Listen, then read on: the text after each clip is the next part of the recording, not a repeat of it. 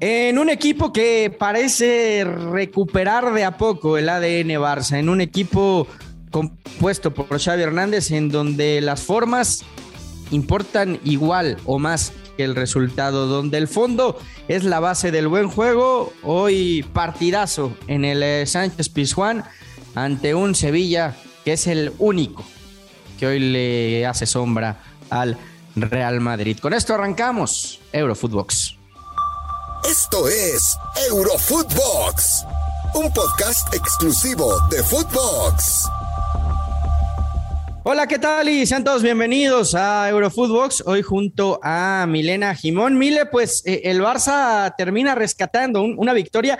Me hubiera parecido injusto, Mile, que hoy el Barcelona hubiera perdido ante un Sevilla que creo que también termina dando un gran partido. ¿Cómo estás? Hola, Fer. Sí, la verdad que ha sido un partido muy lindo, muy entretenido, más allá del 1-1. Creo que Barcelona jugó uno de sus mejores partidos, pero se le sigue negando el gol, ¿no? El gol que les dé los 3 puntos. Venían, bueno, obviamente esa victoria frente al Elche, pero que también le costó un montón. Y yo creo que este punto en Sevilla es muy positivo para Xavi, que se le vio tranquilo en la conferencia de prensa, porque Sevilla hoy está a 5 puntos del Real Madrid, es el segundo de la tabla. De hecho, el Real Madrid va a descansar como el campeón de invierno. Entonces, es una situación, diríamos, positiva para este Barcelona que está tratando de reinventarse, ¿no? Desde que llegó Xavi.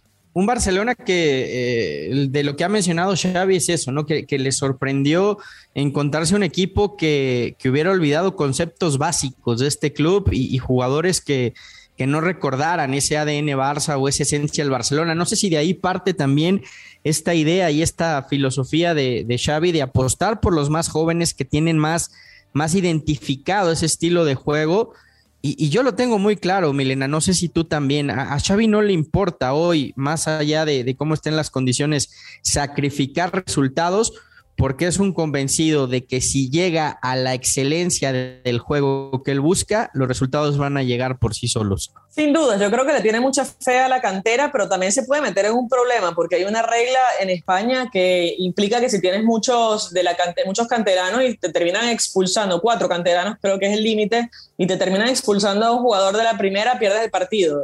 Entonces, es una situación que también comienza a ser peligrosa, ¿no?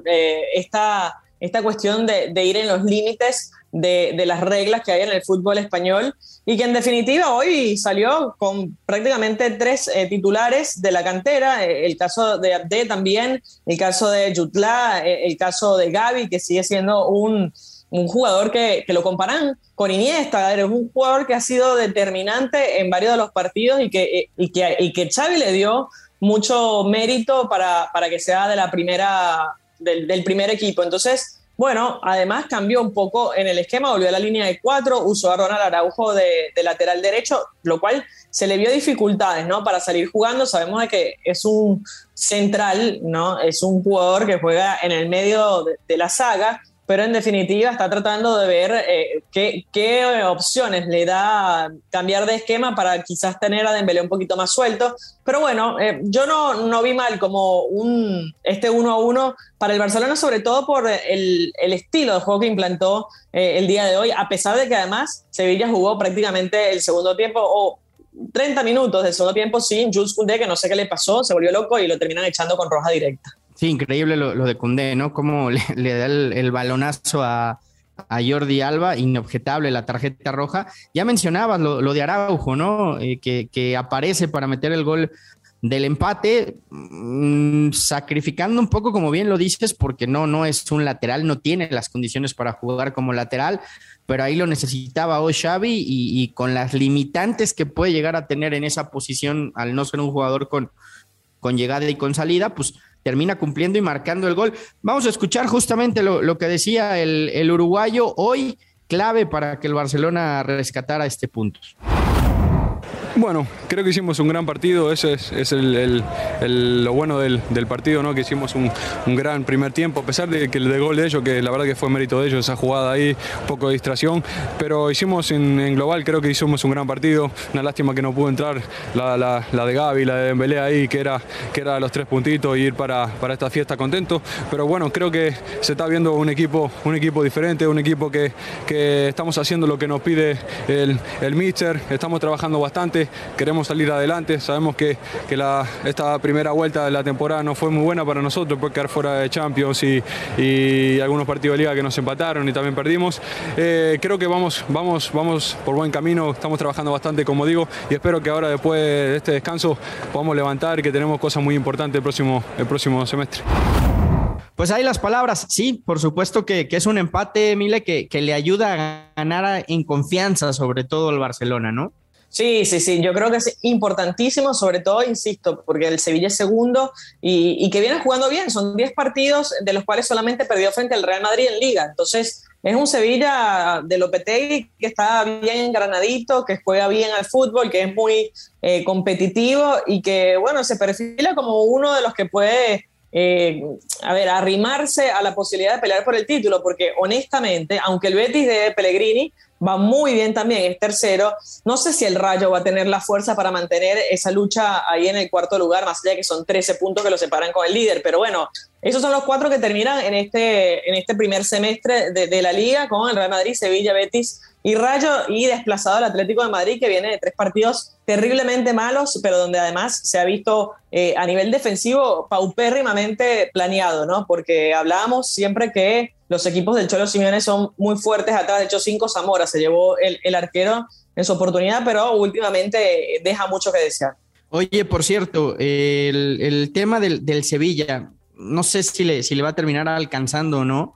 Está claro que es el único competidor que tiene hoy el Real Madrid por el título, por lo que ya comentabas del Atlético, y porque creo que este Barça está peleando y su lucha en la Liga va a estar por entrar a puestos de Champions, ¿no? Pero en el Sevilla concretamente, y me quiero centrar, el Papu hoy apareció, todo el mundo ya bailaba como el Papu Gómez.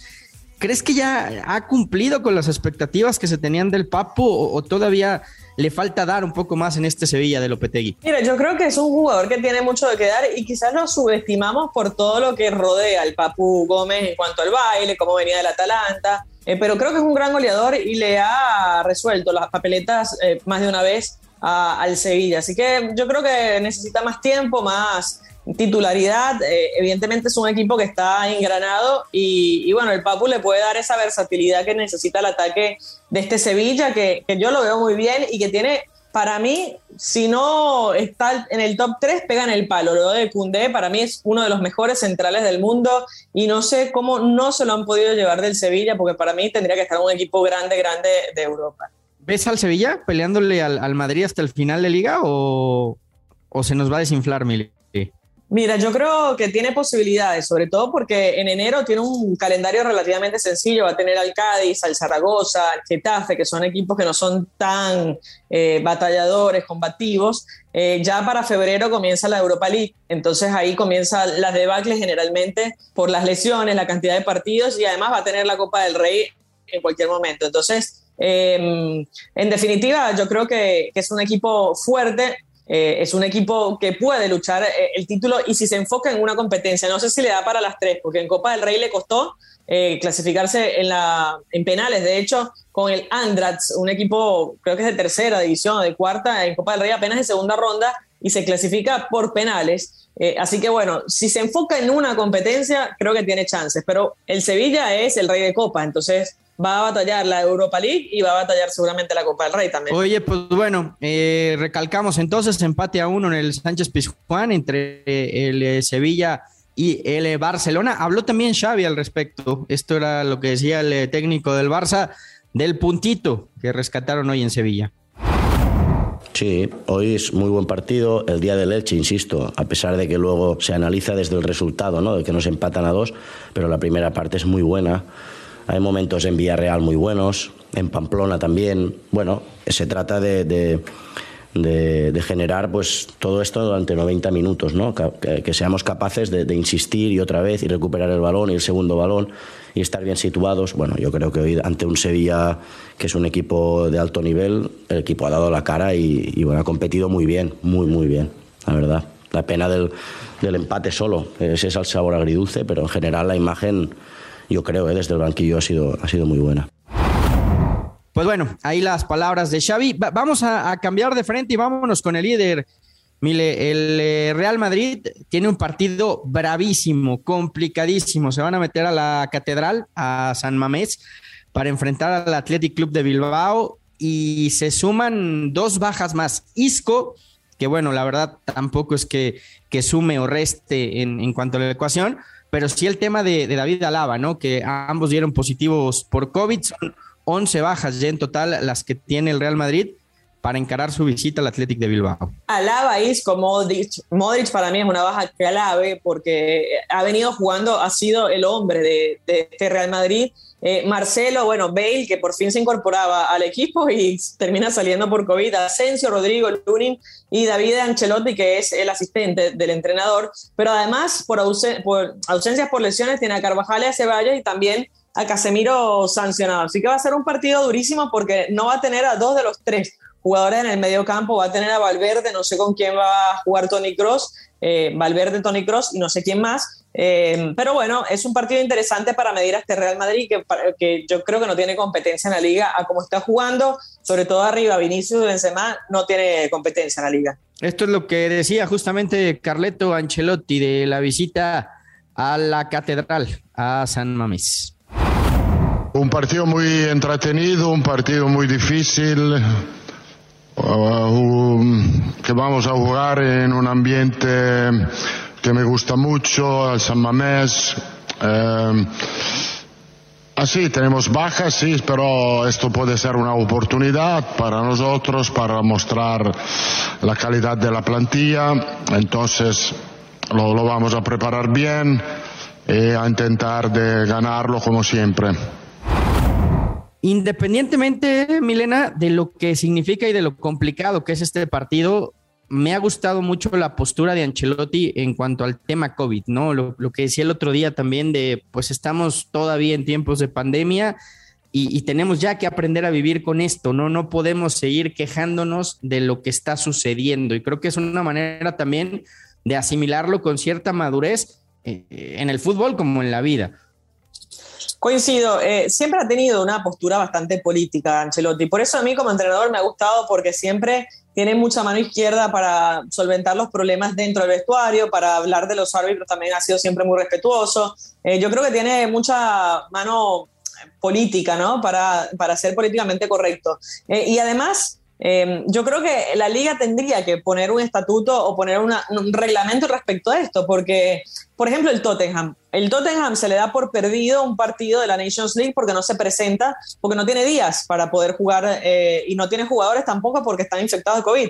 Entonces, por la UEFA y un estatuto, no terminan perdiendo y adjudicándole el partido y en la fase de grupos a los otros equipos. En definitiva, yo creo que la Liga tiene que establecer esto y dejarlo bien claro porque si no, se va a volver... A ver, no todos son Ancelotti. Después van a haber otros que van a reclamar por qué ellos juegan, por qué los otros les suspenden y así, ¿no? Totalmente de acuerdo. A mí también me encanta la postura de Ancelotti y creo que esto también ha sido parte del éxito que ha tenido como entrenador y concretamente del éxito que ha cosechado en el Real Madrid. Yo soy de la idea que la Liga está decantada, que hay que írsela dando al Real Madrid. Pero bueno, ahí está el Sevilla como quiera apretando, haciendo sombra. Coincido contigo, Atlético se le fue y el Barcelona creo que no tiene absolutamente nada que hacer, por lo menos en esta temporada. Milena Jimón, un gustazo, gracias por habernos acompañado. Fer, un gusto para mí también y obviamente atentos a lo que ocurra en este mes donde la Premier toma foco porque no se suspenden los partidos ni siquiera por COVID, ¿eh? Ojalá que se pueda jugar porque ha sido bastante complicado el tema en Inglaterra. Seguiremos platicando y comentando de todo esto aquí en Eurofootbox, un podcast exclusivo de Footbox. Esto fue Eurofootbox, un podcast exclusivo de Footbox.